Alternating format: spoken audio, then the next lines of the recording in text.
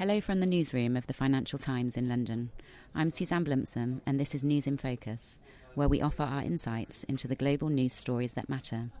Concerns about maritime security in the Gulf are rising as relations between Iran and the West deteriorate over the slow breakdown of the nuclear deal struck by Tehran and world powers in 2015. Iran's economy has been badly hit by the reimposition of US sanctions, and in response, Iran says it is no longer sticking to agreed limits on its enriched uranium stockpile. Tom O'Sullivan discusses whether the deal can be saved with Michael Peel in Brussels, Najmeh Bazorgma in Tehran, and our Middle East editor, Andrew England. Michael, if I could start with you. In terms of the European position at the moment, President Emmanuel Macron's advisor has gone to Tehran this week.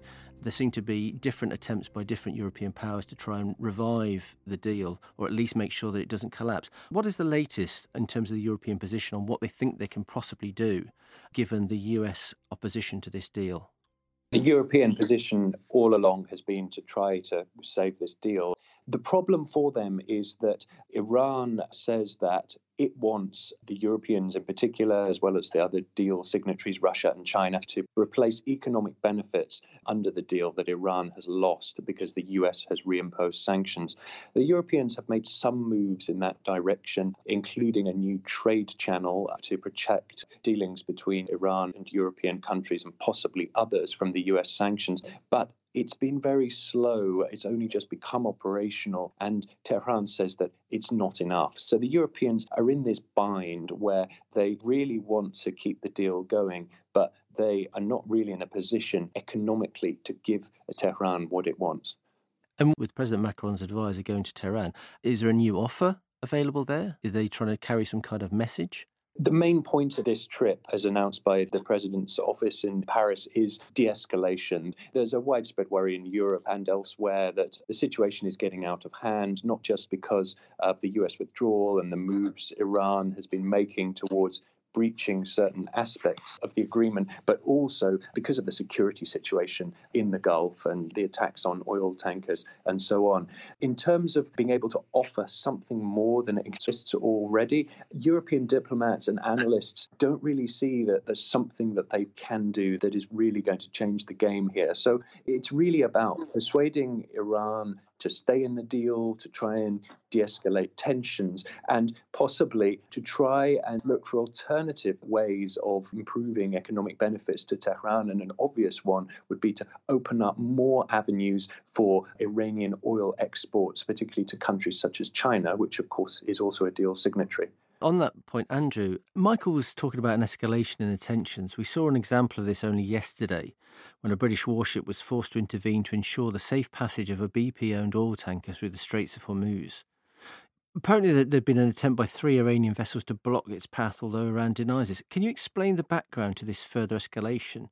And the incident came on the same day that Hassan Rouhani, Iran's president, warned the UK that it would face consequences for impounding an Iranian tanker last week. What is it we think happened there? And can you explain just why that particular incident was so significant? Yeah, it all came at a very inopportune time for Europe, as Michael says, whilst the E3, the UK, Germany and France are trying to de-escalate tensions. Now, this ship was apparently loaded with Iranian oil, and it sailed around Africa and went through the Strait of Gibraltar. And when it was off the coast of Gibraltar, the UK was made aware of this, and it was suspected of heading to Syria, which is under EU sanctions. So the UK said they had no choice but to apprehend the vessel. Not because of the US sanctions on Iran, which the UK, along with France and Germany, is opposed to because they're trying to save the nuclear deal, but because of these European sanctions on Syria. Now, Iran has already responded and called it an illegal move because it's, from their perspective, it's another example of hostility towards Iran. They will perceive the UK to be doing the US's bidding. So it kind of puts the UK in an awkward position. On the one hand, along with the French and the Germans, they're trying to reassure the Iranian government that they are genuine about their efforts to ease the economic sanctions. On the other hand, they seem to be taking hostile action by impounding this ship. So on top of everything else, it's just another complicating factor, another area of tension between Iran and the West. علت اینکه ما امروز گام دوم کاهش تعهدات خودمون رو شروع می‌کنیم به این دلیل هست که اروپا و بقیه اعضای مشارکت کننده در برجام نتونستن خواسته ما از برجام رو برآورده بکنن و به خصوص در حوزه فروش نفت و بازگشت. That was a clip of Iran's Deputy Foreign Minister Abbas Araghchi explaining on Sunday that Iran had decided to reduce its commitments to the nuclear deal because Europe had not been able to do anything noteworthy to help Iran safeguard its oil income. Najmeh, does the government still believe it's possible to save the deal? And does it still have faith in the Europeans and their ability to provide what the Iranians have always wanted, which was sort of economic benefits to signing up to this deal in the first place? I think the Islamic Republic still hopes the nuclear deal can be saved. Iran hopes the sanctions will be lifted. That's the main reason they want the nuclear deal to be saved. As you know, Iran's long-term ambition is being the top power in the region, which means they need economic development, for which they need these sanctions to be lifted as they are a major obstacle. But now Iran says it waited for 1 year after the US withdrew from the nuclear agreement and it reimposed sanctions, and Europeans have not come up with any solutions and alternatives. That's why they are saying that they can no longer unilaterally fulfill commitments under the nuclear deal. But this does not mean Iran is now going for escalation of tensions or Iran is closing the doors to negotiations with the US. What Iran is demanding the US is to stop all sanctions before any negotiations to begin, which for the time being sounds like an impossible condition that Iran is putting.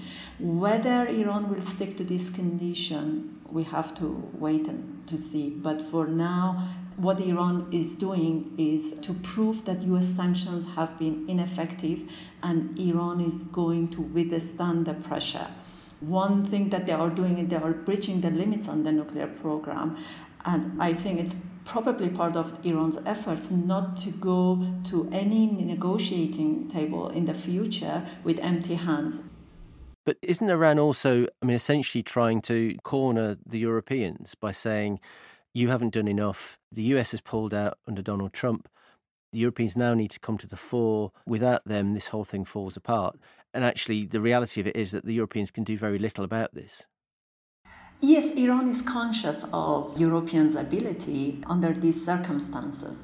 But let's not forget that Iran doesn't have lots of choices. And I don't think Iran wants Europeans to have alliance with the US against Iran. Iran wants to keep the US and Europeans divided on Iran. That's why Iran is not withdrawing from the nuclear agreement. Iran is breaching some limits on the nuclear agreement without withdrawing, at least for now. And how is this sort of situation playing out in Tehran at the moment? In terms of ordinary people, there have been tensions ever since the deal was done, really, that ordinary citizens weren't seeing the benefits of the lifting of sanctions, the things that they were promised back in 2015, 2016. So what's the mood like now? There is a lot of hopelessness in the country, and those who can leave the country are either thinking of leaving or have already left, with their money or without their money. But those who have stayed, they think they have no other choice. So there is that feeling of hopelessness, being stuck in the country, and not being able to plan for their future. I would say it's one of the worst times, as far as I can remember, under the Islamic Republic.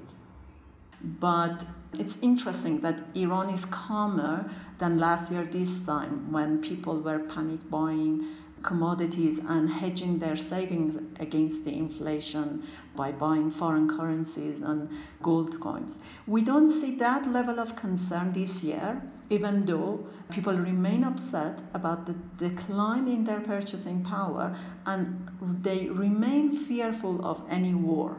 But for many people, there is no alternative to the Islamic Republic inside and outside the country, and there is not much trust in the administration of Donald Trump or maybe any US administration. People are worried about facing the same fates of Syrians, Iraqis, and Afghans. So for now, I can say there is some kind of numbness that you see in public opinion. People continue their life and have found some certainty in the current uncertain situation. How has all this affected the balance of power between Iran's hardliners and moderates, such as President Rouhani? It has certainly undermined Mr. Rouhani and reformists who backed him. Mr. Rouhani, let's not forget that he gambled on the nuclear deal for his election in 2013 and re-election in 2017. But this doesn't mean political infighting is leading to a confused approach toward the US. I think all factions are wary of an accidental war, and we can see good level of unity between different factions when it comes to foreign policy, especially at this sensitive time. The policy is no war with the US, no escalation, no negotiations with the US when sanctions are in place.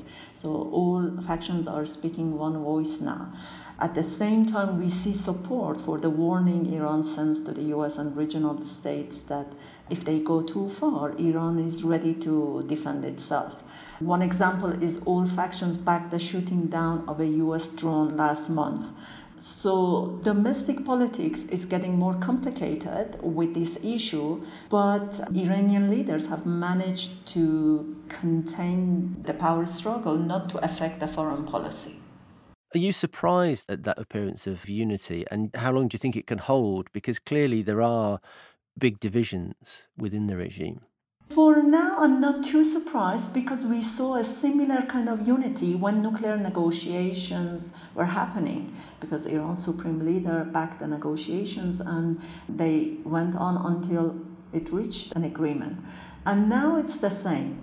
I think we will see more differences when Iran probably decides one day to go into negotiations with the US. But for the time being, the differences over foreign policy have not surfaced. Michael, could I just return to you? Najmi was talking there about hopelessness in Tehran amongst some of the people. Is there any sense of that same hopelessness amongst some of the political leaders in Europe as well? That they're desperate for this deal to survive, but in reality they don't know how to possibly keep it going while Donald Trump is in the White House? Yes, people have been saying that privately for a long time, and lately Federica Mogherini, the EU's foreign policy chief, has said publicly that it's becoming increasingly difficult to sustain the deal. A further complicating factor, of course, is that the Europeans share some US concerns about Iran outside of the nuclear deal, such as over Iran's ballistic missile program, over its role in conflicts in the Middle East, and over some assassination plots on European soil that Europeans blame on the regime in Tehran, which denies responsibility. So that also colours the general political engagement between Europe and Tehran, and it means that it's an uncomfortable one in many ways. On the one hand, attempting to make common cause to save the nuclear deal, but disagreeing often quite strongly in these other areas. One possibility that diplomats talk about here is maybe if we can keep this going long enough, the dynamic between the US and Iran might change, and that perhaps if at some point there's a conclusion in Washington that the policy of so-called maximum pressure on Iran through imposing ever tighter economic sanctions isn't working and isn't bringing Iran to the negotiating table, then maybe there might be some kind of change of strategy, maybe a change of personnel in the US administration. Of course, John Bolton, the National Security Advisor, is historically very hawkish on Iran. Should the deal collapse, how big an issue would that be for the Europeans? I mean, they've put an awful lot of time and effort in this, not just since 2015, but in the decade before that as well. What might they do if it does collapse? What is Plan B effectively?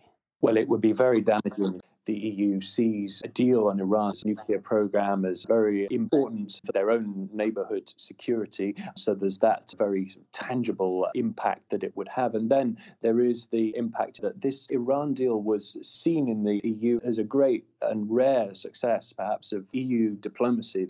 As for Plan B, it isn't really perhaps quite at that stage yet. They want to keep the deal going, and I'm not sure there is a great Plan B that will actually help them to achieve what they want. And the problem for them, just as the engagement with Tehran is uncomfortable for Europe for reasons I've described, so is the engagement with the US, in that they will not want to be in a situation where they are tied to a US policy of maximum pressure on Iran.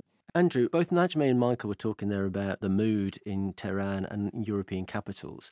But if the deal were to collapse, the implications of it would extend way beyond the European capitals and indeed Tehran, but to the whole Middle East region. What would be the impact? I think you've got to look at the Middle East not as a homogenous region. I mean, there are some in the region that actually supported Trump's decision to pull out of the nuclear accord. So Saudi Arabia, which sees Iran as one of its main regional rivals, or its main regional rival, the United Arab Emirates, and of course Israel. And then you've got other countries, Iraq, Syria, Lebanon, Yemen, but is in conflict, that have ties to Iran and is hosting Iranian proxies, so Iraqi militia, Syrian militia, Hezbollah in Lebanon, etc. So there's a very different picture, but I think for everybody it would be a concern, because even while the Saudis and the Emiratis support the idea of pressure on Iran and want to reduce its role in the region, I don't think they want war. They've been pretty tempered in their language since the attack on oil tankers in the Gulf in May and in June. The UAE is very aware that if a conflict did erupt, either deliberately or inadvertently, it could quite easily become a target of Iranian retaliatory action. Saudi Arabia, the same. There are Houthi rebels in Yemen who the Saudis are fighting. They've already fired rockets across the Saudi border that have hit airports. So I think if the deal collapses, you would see an increase in tensions. And as Najmeh said earlier on, while all sides say they don't want war, the concern is a miscalculation or an accidental conflict erupts. And then that would bring in the entire region. Iraq, for example, hosts US troops and has Iraqi militias that are aligned to Iran. So you could see indirect conflicts, asymmetrical warfare erupting around the region if we went to a conflict. And that's the real fear, I think, for the region. And it's a region that's had a long history of conflicts, been unstable. The last thing it really needs is another war. So I think everybody would like to see the situation contained. The problem, if the deal collapses, is you've cut off the main diplomatic channel between Iran and the West. That was Tom O'Sullivan, Deputy Analysis Editor, talking to Najmeh Bozorgma in Tehran, Michael Peel in Brussels, and Andrew England, Middle East Editor, here in London. Thanks for listening. Don't forget, if you missed our recent episodes on Greece's new government, China's dilemma over Hong Kong, or what a female-driven workplace would look like, you can find them on all the usual podcast platforms.